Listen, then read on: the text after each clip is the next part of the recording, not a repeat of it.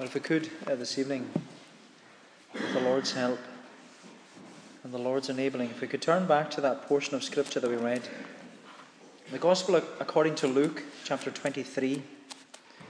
Luke chapter 23, and if we read again at verse 39. Luke 23 and verse 39. One of the criminals who were hanged railed at Jesus, saying, "Are you not the Christ? Save yourself and us." But the other rebuked him, saying, "Do you not fear God, since you are under the same sentence of condemnation? And we indeed justly, for we are receiving the due reward of our deeds. But this man has done nothing wrong." And he said, "Jesus, remember me when you come into your kingdom." And he said to him, "Truly, I say to you, today you will be with me in paradise." Truly, I say to you, today you will be with me in paradise.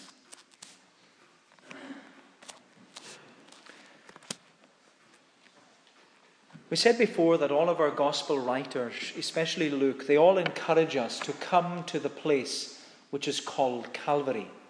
They all tell us to come to the place which is called Calvary, because it was at Calvary that they crucified the Prince of Glory. And it's what took place at Calvary that, as we know it, changed the history of our world forever. And my longing is, especially for those of you who are unconverted, my longing is that it coming to the place which is called Calvary will have a change and a transformation, and will cause a change and transformation in your life. Because the Bible reminds us so clearly that the only remedy for the curse of sin and death is the cross of Jesus Christ. The difference between eternal life and eternal death is the cross of Jesus Christ. The difference between being saved and being lost is the cross of Jesus Christ. The difference between an eternity in heaven with the Lord or an eternity in hell and torment is the cross of Jesus Christ. The cross makes all the difference. But as we said before, our gospel writers, they don't really dwell upon the physical suffering of Jesus on the cross. Instead, they dwell on what Jesus had to say on the cross. And as you know, there are 7 sayings which Jesus uttered from the cross at Calvary. Last time, a couple of months ago now, we considered the first saying, which was a word of forgiveness. We read that earlier, where Jesus said, "Father, forgive them, for they know not what they do." But the second saying of Jesus from the cross is a word of salvation. A word of salvation, where Jesus says to the cross of the saint, he says, "Today you will be with me in paradise." And you know, this word of salvation is central to our salvation. And it's all because it came from the central cross at Calvary. Because as Luke affirms to us, Jesus was crucified between 2 criminals, 2 malefactors.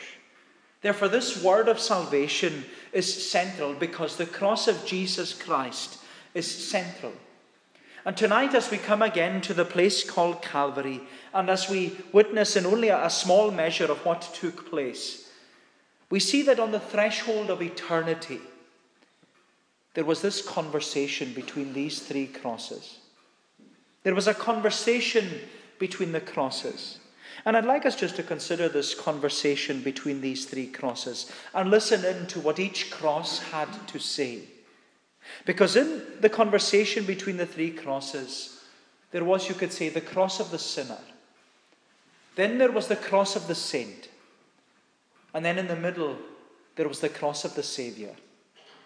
There was a conversation between the 3 crosses, the cross of the sinner, the cross of the saint, and the cross of the Savior.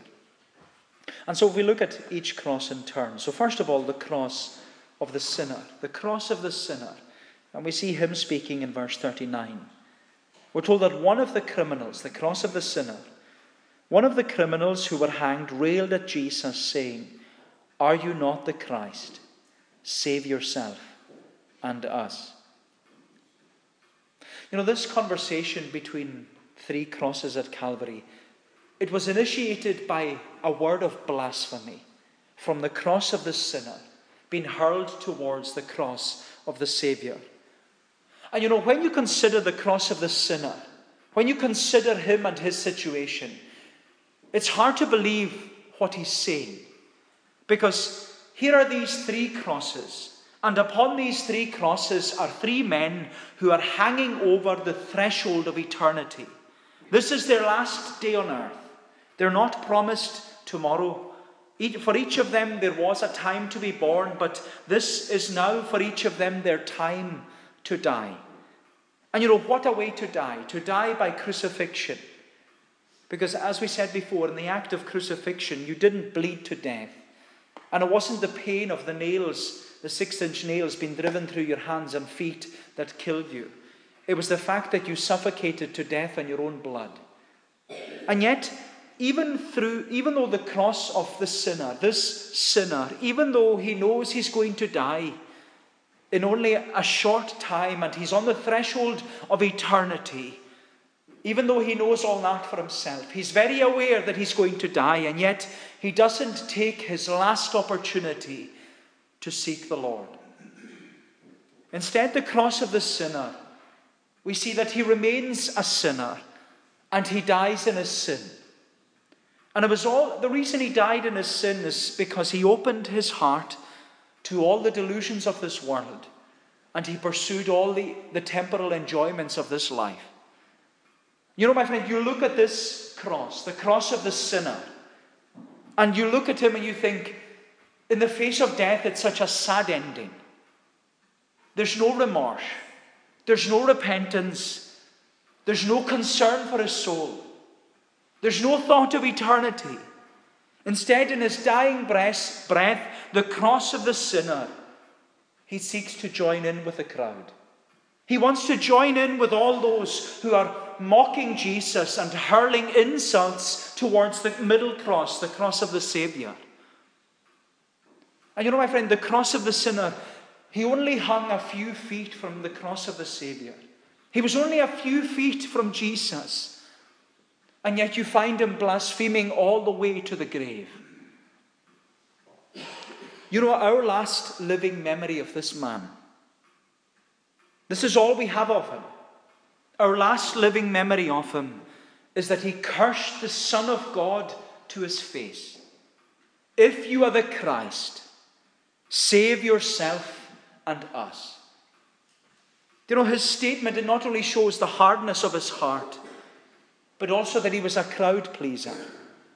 The cross of the sinner, he had listened to the voice of the world and lived for the approval of men. And I say that because when we look at what others said against Jesus, the cross of the sinner seems to just say the same thing. He seems to just follow the crowd. Luke tells us back in verse 35 that the Jewish rulers who were all gathered around the crosses at Calvary, we're told that the Jewish rulers, they scoffed at Jesus, saying, "He saved others, let him save himself if he is the Christ, the chosen of God." And then you have the Roman soldiers. They also join in hurling insults at Jesus. They come forward to mock Jesus and they say, "If you are the king," they're pointing at the middle cross and saying, "If you're the king of the Jews, save yourself." And now, after hearing the Jewish rulers and hearing the Roman soldiers hurl insults at Jesus, the cross of the sinner joins in.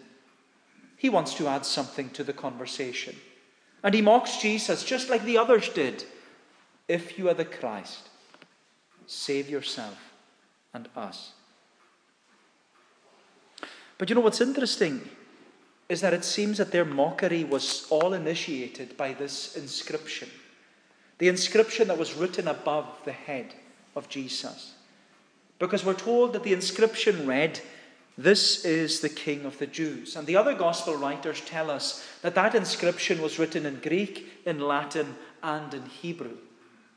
And it seems that the Romans and the Jews and this criminal, they all hurled insults at Jesus because they read Pilate's inscription in their own language.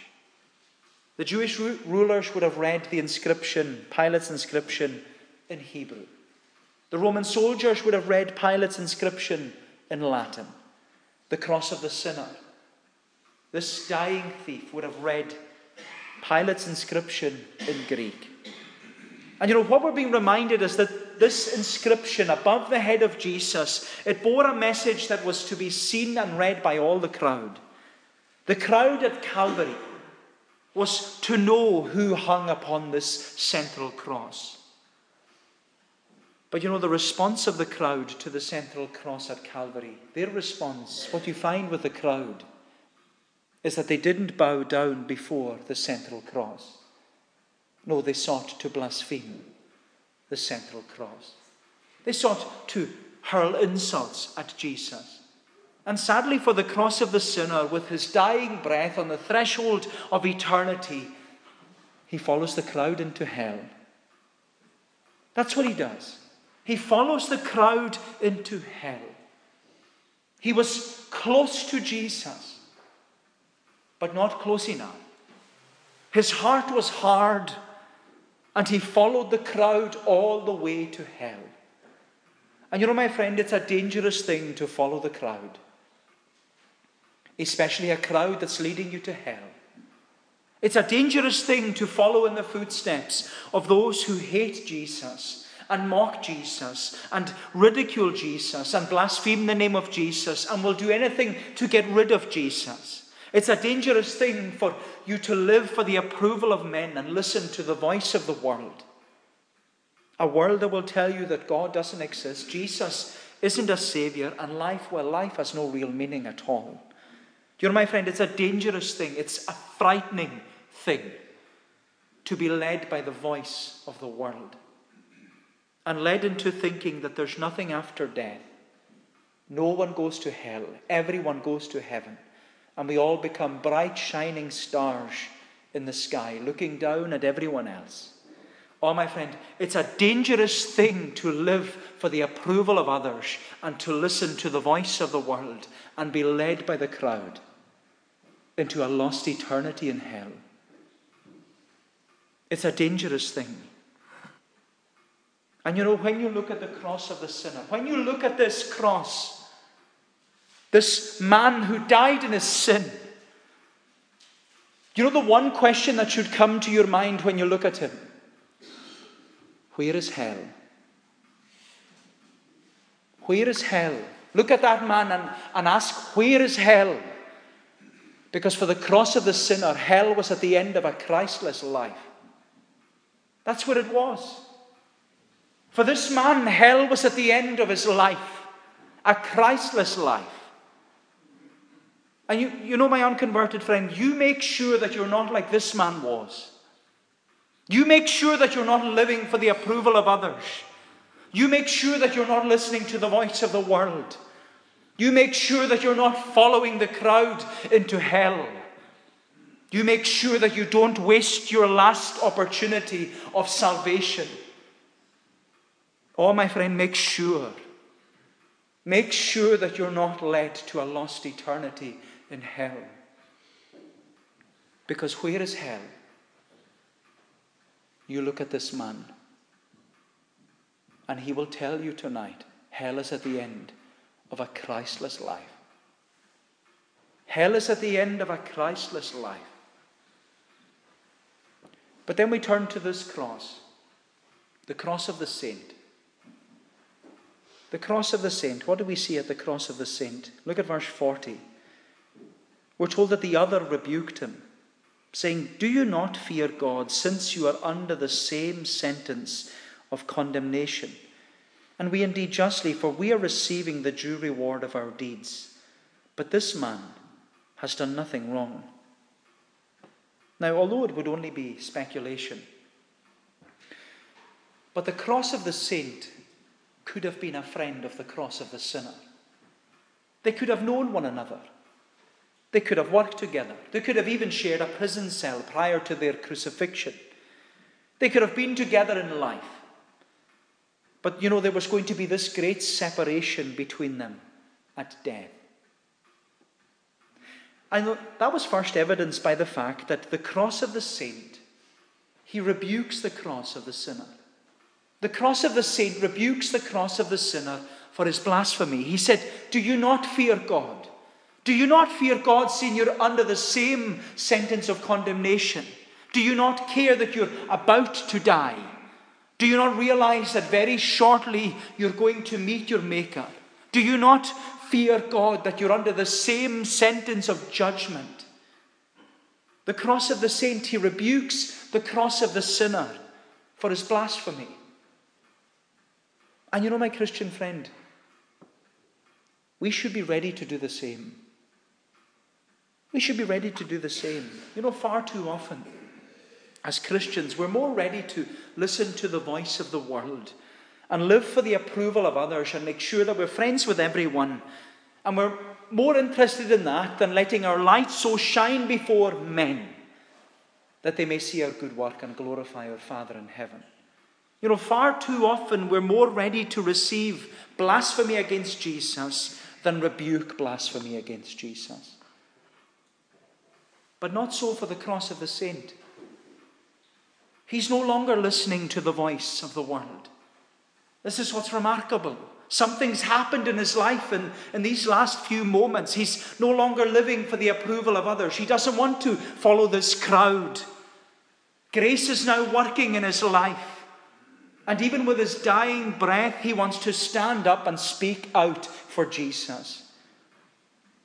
And you know, maybe for the cross of the saint, maybe it was the prospect of death that made him realize that being worried about what other people will say and what other people will think and what other people will act towards him, maybe that's what made him realize that he needs to come out on the side of Christ. Maybe it was the prospect of death and eternity that made him realize that worrying about all these things can't add one single hour to his life. And you know, with his dying breath, the cross of the saint wants to stand up and speak out for Jesus. Because the thing is, the cross of the saint, he knew that he was a sinner. Ironically, the cross of the sinner didn't think he was a sinner at all. He didn't think he was a hell-deserving sinner. But the cross of the saint knew that he was a hell-deserving sinner. In fact, he acknowledges to the cross of the sinner and he acknowledges to the cross of the Savior that he's a hell-deserving sinner. Because he says that he's receiving what he deserves. We are receiving the due reward of our deeds. He knows that he deserves death. He knows that he deserves punishment in hell. He knows that because of his sins. He knows that he deserves torture in this life and torment in the next. But you know what's more is that the cross of the saint, he knows that the cross of the Savior is innocent. He knows that the one in the central cross is completely innocent. He says in verse 41, we indeed justly, for we are receiving the due rewards of our deed, but this man has done nothing wrong. Now at this point, the cross of the saint doesn't refer to Jesus by his name. He doesn't call him Lord. He just says, this man. This man hath done nothing amiss. And it's evident that the cross of the saint, he's becoming wise to salvation. Because he's learning more and more about the cross of the Savior. He's learning about who this man really is. Of course, the cross of the saint would have heard all about the cross of the Savior. He would have heard about this miracle worker from Galilee who had cleansed lepers and healed the sick and raised the dead. He would have also heard about Jesus' public trial and how Pilate had tried to get Jesus off the hook, not once, not twice, but 3 times. He would have also known that this man was innocent, not deserving of death. He would have discovered that Jesus was even the most loving man who ever lived, because even moments earlier he had heard Jesus praying for those who had crucified him. Father, forgive them, for they know not what they do. And you know, it must have been on hearing those words that the cross of the saint, his heart must have melted. Hearing that hearing the God of heaven, the judge of all the earth, hearing that he's willing to forgive even the vilest of sinners. Father, forgive them, for they know not what they do. Those words, they must have convinced the cross of the saint that this man in the middle, he must have done nothing wrong. This man hath done nothing amiss.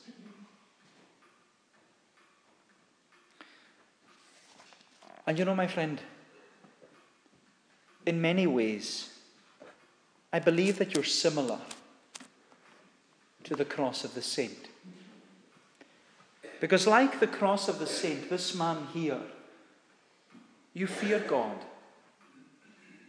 You now respect the things of God. You respect Jesus and the church and the Bible and other Christians. And you know that you're a hell-deserving sinner. If I was to ask you tonight, are you a hell-deserving sinner? You'd probably say yes. And you know that Jesus is a sinless Savior. My friend, you know that this Jesus is the most loving and forgiving man who ever lived.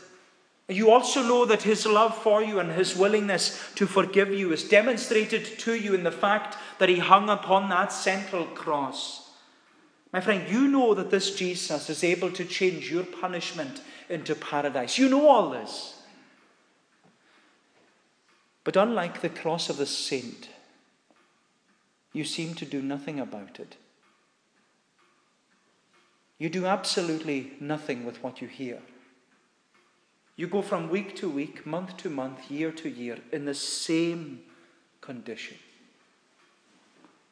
And the reality is you're actually like the cross of the sinner. But you're as knowledgeable as the cross of the saint. This dying thief, the cross of the saint, he gives to you a prayer that you can echo from your own heart and claim for yourself. Because he says in verse 42, he said to Jesus, to the central cross, he says, Lord Jesus, remember me when you come into your kingdom. And my friend, these words from the cross of the saint, those words are the words that made this sinner a saint. They are the words that converted this man, that prayer of repentance and seeking the Lord.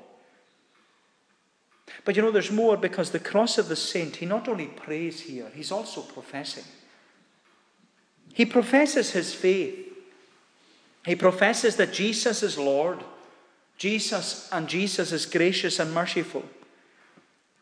He professes, he says, Lord Jesus, remember me when you come into your kingdom. They're the words that changed his life and gave to him eternal life. And it wasn't a long prayer. It wasn't an eloquent prayer.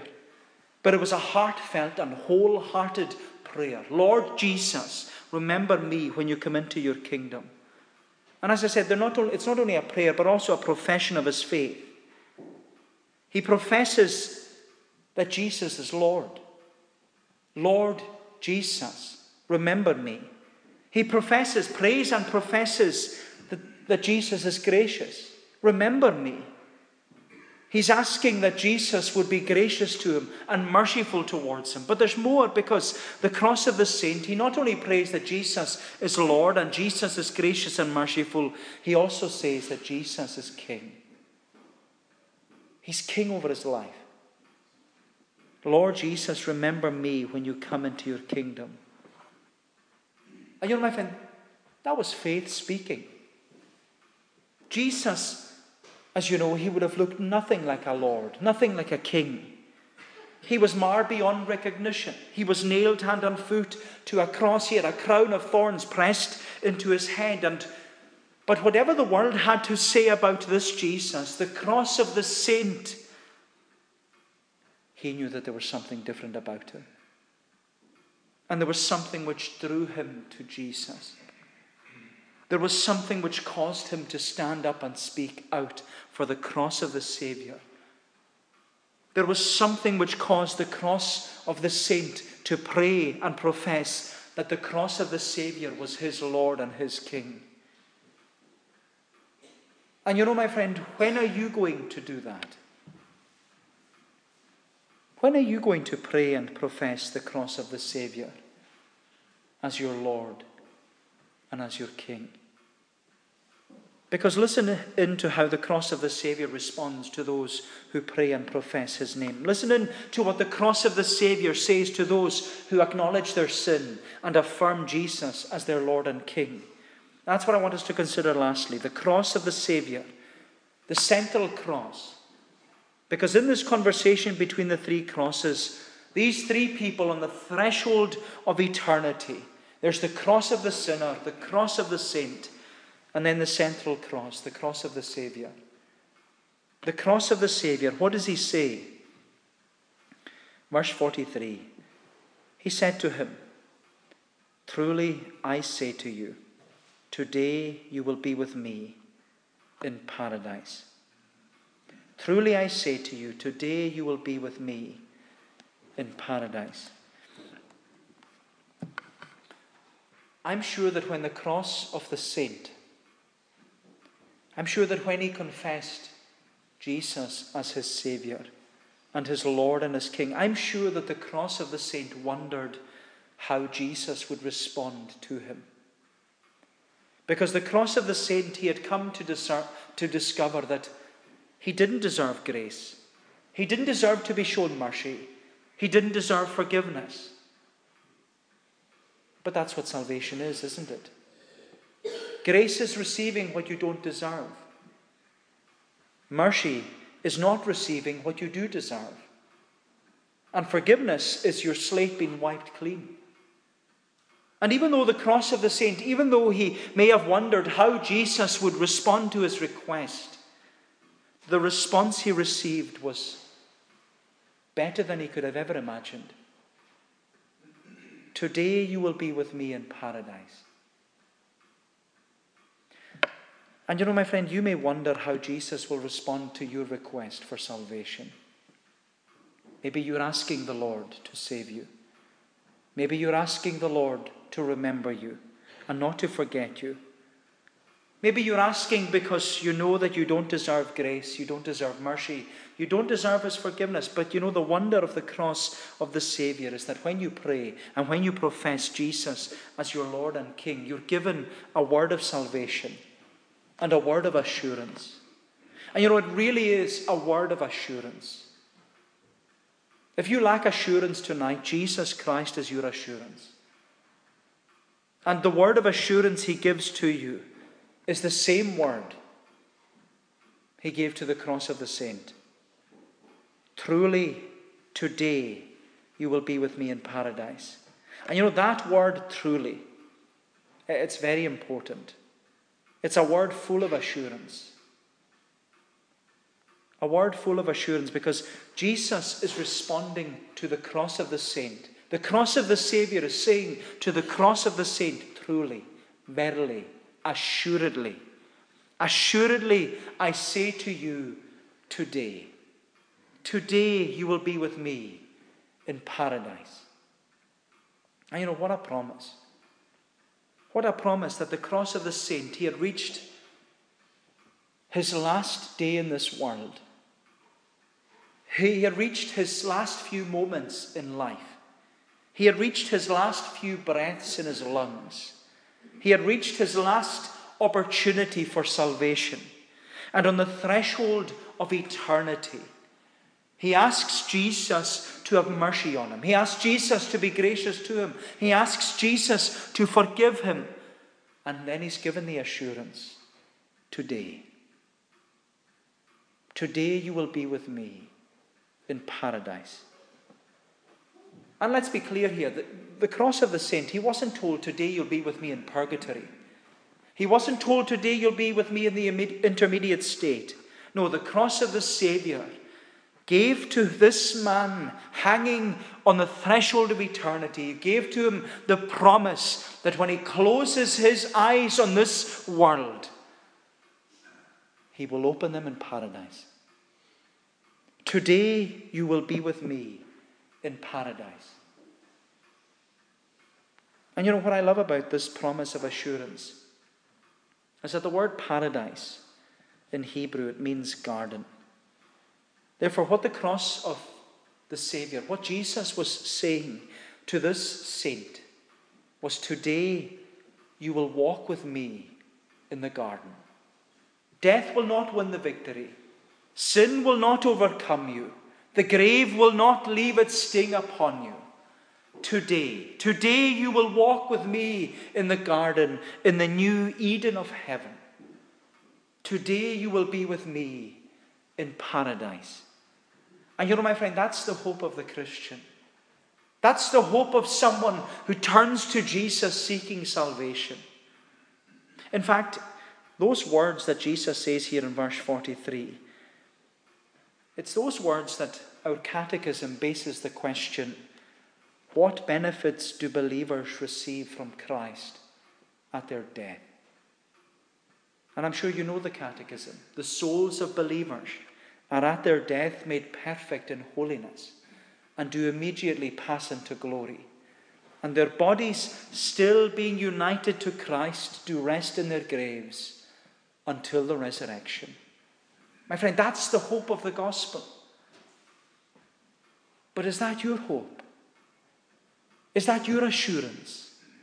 Is that where you stand tonight?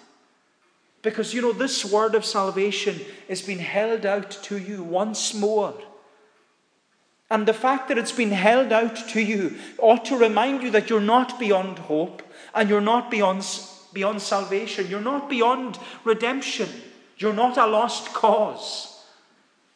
Because like it was for the cross of the saint, the hope of the gospel will be held out to you until your last breath. You're still on mercy's ground tonight. This is the wonder of it. You're still on mercy's ground. And my friend, even the 11th hour of your life is still an hour of opportunity. So tonight is a night of opportunity. It might be your last opportunity, but it's still an opportunity. So don't waste this opportunity. But you know, you look at this man and it was a deathbed conversion. He was converted at the 11th hour. And what I want to say to you about that is deathbed conversions don't happen often. They're just like dramatic conversions, which are few and far between. Of course, they're given to us in the Bible to prove that they do happen, but they don't happen often. And you know, it was J.C. Ryle, my favorite commentator. He said in relation to this passage, he said, few are ever saved on their deathbeds. One thief on the cross was saved, that none should despair. But only one, that none should presume. Which is why, you know, it's better for you, my friend, not to wait until your deathbed to come to Christ, but to come now, and to come today. Come today, because now is the accepted time. Today is the day of salvation. And as the Bible says, today, if you hear his voice, do not harden your heart. Come now. Come today. And so when we come to this place which is called Calvary, we hear a conversation between three crosses.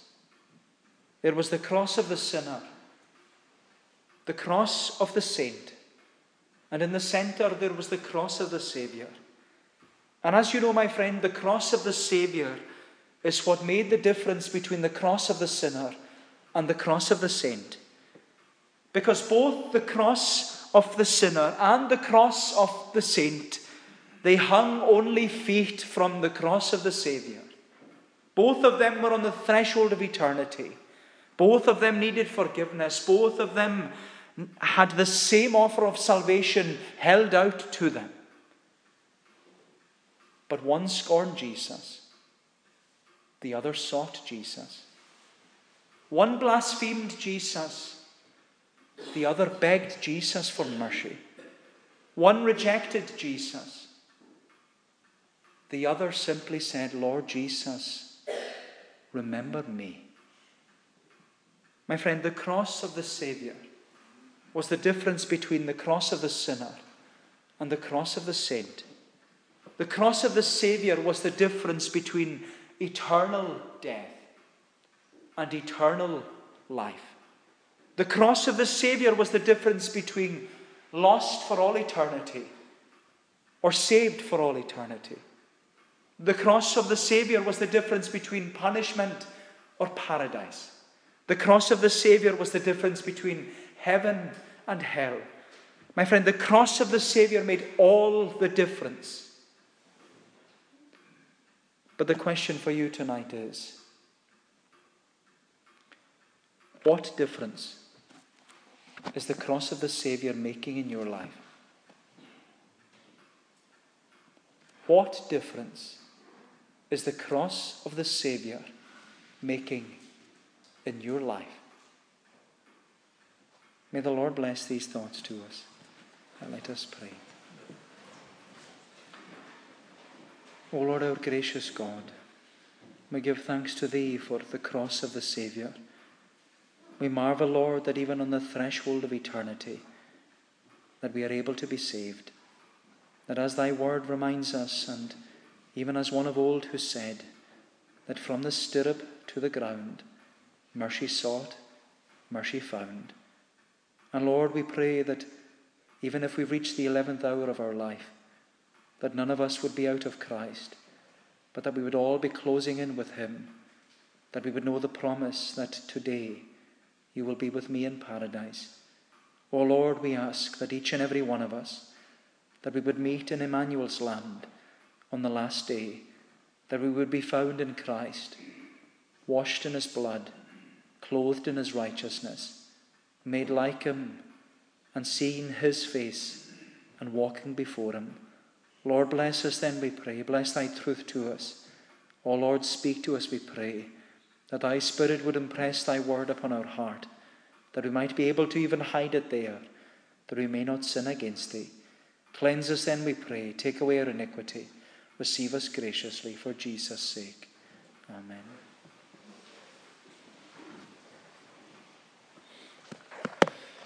We're going to bring our time to a conclusion by singing the words of Psalm 25.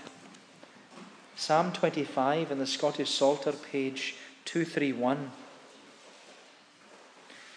Psalm 25.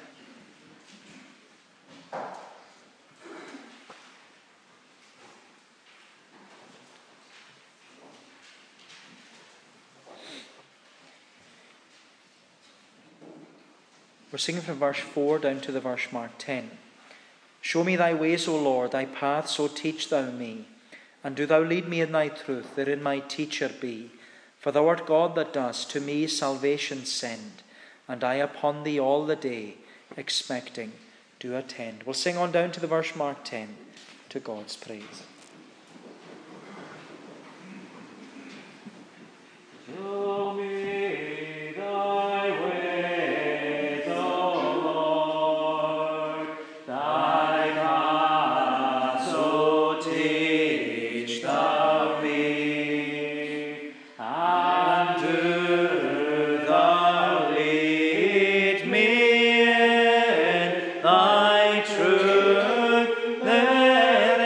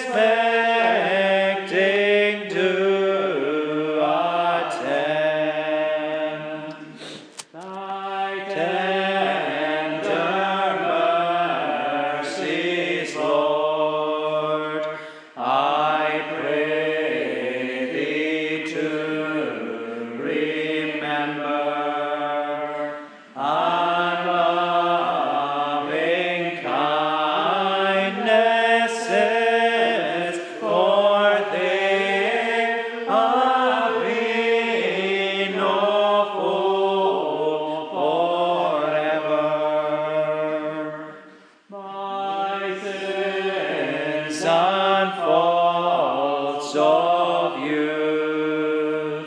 Do thou, O Lord, forget. After thy mercy, think on me, and for thy goodness great.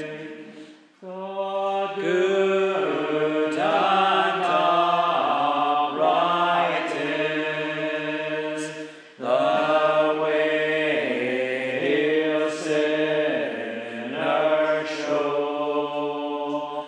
The meek in judgment he will guide, and make his path to know.